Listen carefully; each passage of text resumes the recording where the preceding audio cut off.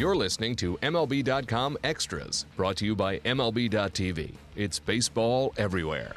Hey everyone, Tim McMaster here along with our MLB.com Blue Jays reporter Gregor Chisholm. And Gregor, as we get close to February and closer to pitchers and catchers reporting down to Florida, time to start looking at some of the possible battles we'll see during spring training. And a year ago, we saw Dalton Pompey in spring training hoping to win a job in that outfield. Kevin Pillar ends up getting that job. But this year, Pompey really, he's going to be back at it, right? But not center field, more left field in 2016. Yeah, exactly. And he has a shot. It does seem like Michael Saunders is going in as kind of the clear-cut favorite in left field. But Pompey could really, push for that job in spring training as well. And especially with Saunders, the injury history there, missing all of last season essentially. He has a lot to prove. So, there is a shot for Pompey to come in and seize that job. And what I think he really needs to do more than anything is not put too much pressure on himself. I think he got caught up last year in that whole competition for center field. He went in as the favorite, and I think he let that pressure get to him a little bit, and I think he tried to force the issue, and ultimately it had to turn into another development year for him. But, the opportunity is there for him again this year. I know a couple of years ago, Pompey flew through the minor leagues. I think he hit 3 stops along the way. Did he maybe move too quickly, and last year was kind of a chance to catch his breath and realize, okay, the majors are a different level here? Yeah, I think so. And you talk about that year, they went through all 3 levels, and then, ends that year in the big leagues and really used the 2 strong weeks in September to essentially become the favorite to start the following year. And, they really did advance his timeline. We've seen the Jays do that before with some of their young outfielders like, Travis Snyder back in the day. It doesn't always work out, but in this particular case, it's really important to remember that this is still a really, really young guy, and under normal circumstances wouldn't have got to the big leagues as fast as he did. So the fact that he had to go back down to the minor leagues last year and really figure some things out isn't a bad thing at all. And I don't think it would be a bad situation for him to start this year in AAA Buffalo as well, and really kind of continue that development, because he still has a long career ahead of him, and if he doesn't fit in on opening day, at some point he's going to become a very, very important depth piece for this organization, because at the very least he's going to be the first line of defense in case any of those starters go down with an injury. Yeah, and at some point for a baseball player, you always have to experience that failure and have to adapt to that, and he's gotten that chance to do that. Still plenty of tools in the tool chest for Dalton Pompey. All right, another thing that the Blue Jays are going to have to figure out during spring training is who's going to lead off for this team, because they had Ben Revere, obviously was one of those 4 outfielders they had, or 5 outfielders that they had. He was a clear-cut guy who's capable of leading off, but they trade him away to get help for that bullpen with Drew Storen. So who are the candidates now, and is there a chance we see Troy Tulowitzki leading off for the Blue Jays? I think so, and to me, he's really the clear-cut guy to be the number 1 hitter. And we saw a bit of that last year when he first came over. John Gibbons made that move to make Tulowitzki the leadoff guy, and it didn't really work out at that particular time. I mean, Tulowitzki was dealing with an awful lot. He was dealing with that transition to a new league, new team. The performance wasn't quite there at the start. I don't really know if that was necessarily related to the leadoff spot, though. I think he did have a little bit of apprehension about it. Might not have embraced it quite like some people would have expected, but I think there was a lot of factors at play. And from a Blue Jays perspective, you don't need speed at the top of that lineup, because you're not going to have a guy like Revere running around the bases when you have Donaldson and Batista and Encarnacion coming up. You really want a guy that has a high on-base percentage, and Tulowitzki, probably more than anyone else in that lineup, can be. He's more of a traditional middle-of-the-order bat, but he can also get on base and at a very good clip. And if you have Donaldson and Batista coming up right after that, to me, that's a very good mix to have. And, of course, with any team, you're only really leading off the first at-bat. After that, he would just fit in front of those guys and be a powerful bat like he can. We wanted to take a chance to talk about some of the Blue Jays prospects who are on the way eventually. Obviously, Toronto has had to deal away a lot of prospects to get players and to add into this team that won this division a year ago. But there are still some bright guys down there, maybe not on the cusp, but a couple of years away. One of those guys, Jonathan Harris, 22 years old. He's a right-handed pitcher, and he was their first-round pick just last June, 29th overall. He's a college arm, which you generally think a college arm is going to move a little bit quicker. He struggled in his debut, though. Are the Blue Jays still high on this guy as far as his future as a starter? They are, I think, and I think now that he's going to have an opportunity to come in and actually have a full season within the organization, I think that's going to do him well.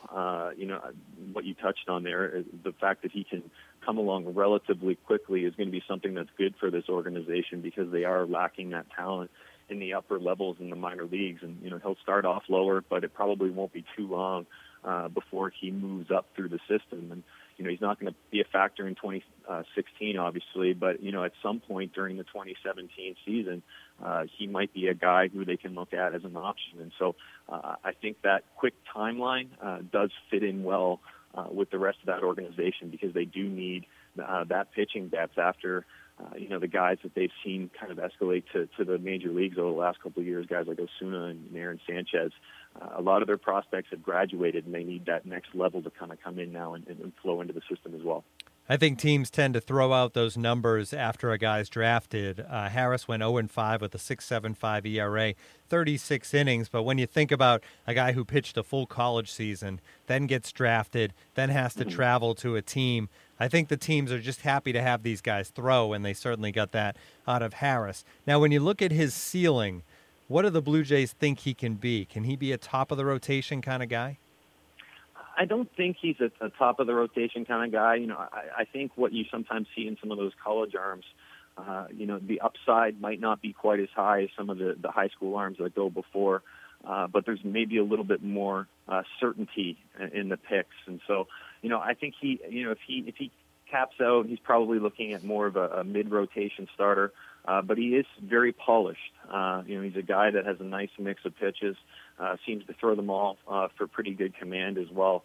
And so, you might sacrifice some of that upside to have a guy that you think that in a few years' time you're going to be able to slot him in with a little bit of as much uncertainty that you can get with the guy that you're taking, in the late first round. There's a lot of potential there. Another one of the Blue Jays' top young players in the system, Anthony Alford. He's 21. He's an outfielder. And I think he's one of the more fascinating prospects in all of baseball because of the history. He was a third-round pick in 2012, but he was a two-sport star in high school, and he actually ended up playing college football and then in the summers playing for the Blue Jays. But obviously that limited the amount of time he could spend in baseball when he had to get back to football every year. So now that he's focused on baseball, are things going to quicken for Anthony Alford?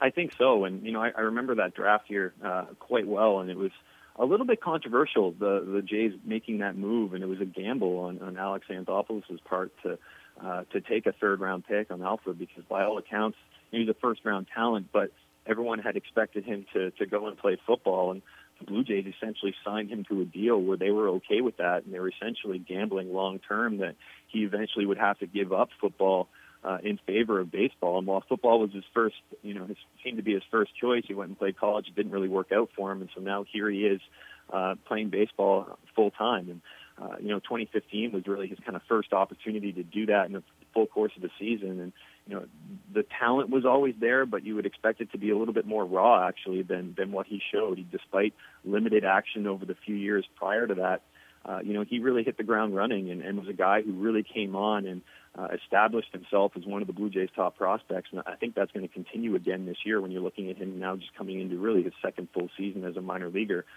He's a guy who I think they need to be patient with. You don't want to push him too much because he's already come along quickly in a short period of time. You want to take your time with this guy, but he's someone who really has an awful lot of upside. And to me, at the end of the season, you're going to probably be talking about this guy as the Blue Jays' top overall prospect. Yeah, and he played, as far as the football goes, he was actually a quarterback as well, played at Southern Mississippi. When you think about 2 seasons where he was only a part-time baseball player, probably lost, I'm just estimating, maybe 500, 600 at-bats that he could have had. And that's, I think, the biggest thing is just those reps and being in the batter's box and facing live pitching. So what is the time frame for this guy? He's 21, so he's still very young because he's obviously in the system out of high school. Is this a guy that we could see in 2017, 2018? Yeah, I think you're probably looking at probably as a guy who doesn't factor in at the very start of 2017, but a guy who could become a factor at some point during that year. And then you're probably looking at potentially auditioning for a full-time role in 2018. And, his presence inside this organization is going to be pretty crucial because the Blue Jays aren't that far off from having a lot of uncertainty in the outfield with Jose Bautista just having one more year left on his deal. And even if the Jays were to find a way to extend Bautista's contract at some point in time, he's probably not going to be able to play right field on a full-time basis and may have to go to first base, may have to do some DH. That's going to open up another spot in the Blue Jays outfield. And Alford's got a very strong arm. He projects right now as a center fielder, but he's a guy who you could also easily slot over to right field and form a future part of the outfield with Kevin Pillar in center field and maybe even Dalton Pompey in left. So the Jays do kind of have a secondary plan now, and I think Alford's a guy who, after what we've seen from him over the last 12 months, he obviously has to keep it going. But they really do love that upside, and now you can kind of slot him in now a couple years down the road. It is interesting. The Blue Jays have given up a lot of prospects, and the system's maybe not as deep as some, but the good news is it does seem like the prospects play the right positions where they're not going to be blocked and where there's a need there going forward in the next couple of years. So certainly they haven't given away the guys that they're going to definitely need in a couple of years. That's going to do it for another one of our MLB.com Extras Blue Jays podcast. Thanks a lot, Gregor Chisholm, for the time, as always. MLB.tv Premium, the #1 live streaming sports service, is celebrating 13 years. Watch every out-of-market regular season game live or on demand in true HD. Real-time highlights, live look-ins, pitch tracking widget, and more. MLB.tv Premium includes a free At-Bat 15 subscription. Watch live baseball on over 400 mobile and connected devices. Watch at home, in the office, or on the go, every night, on every device. Blackout and other restrictions apply. Visit MLB.tv for details.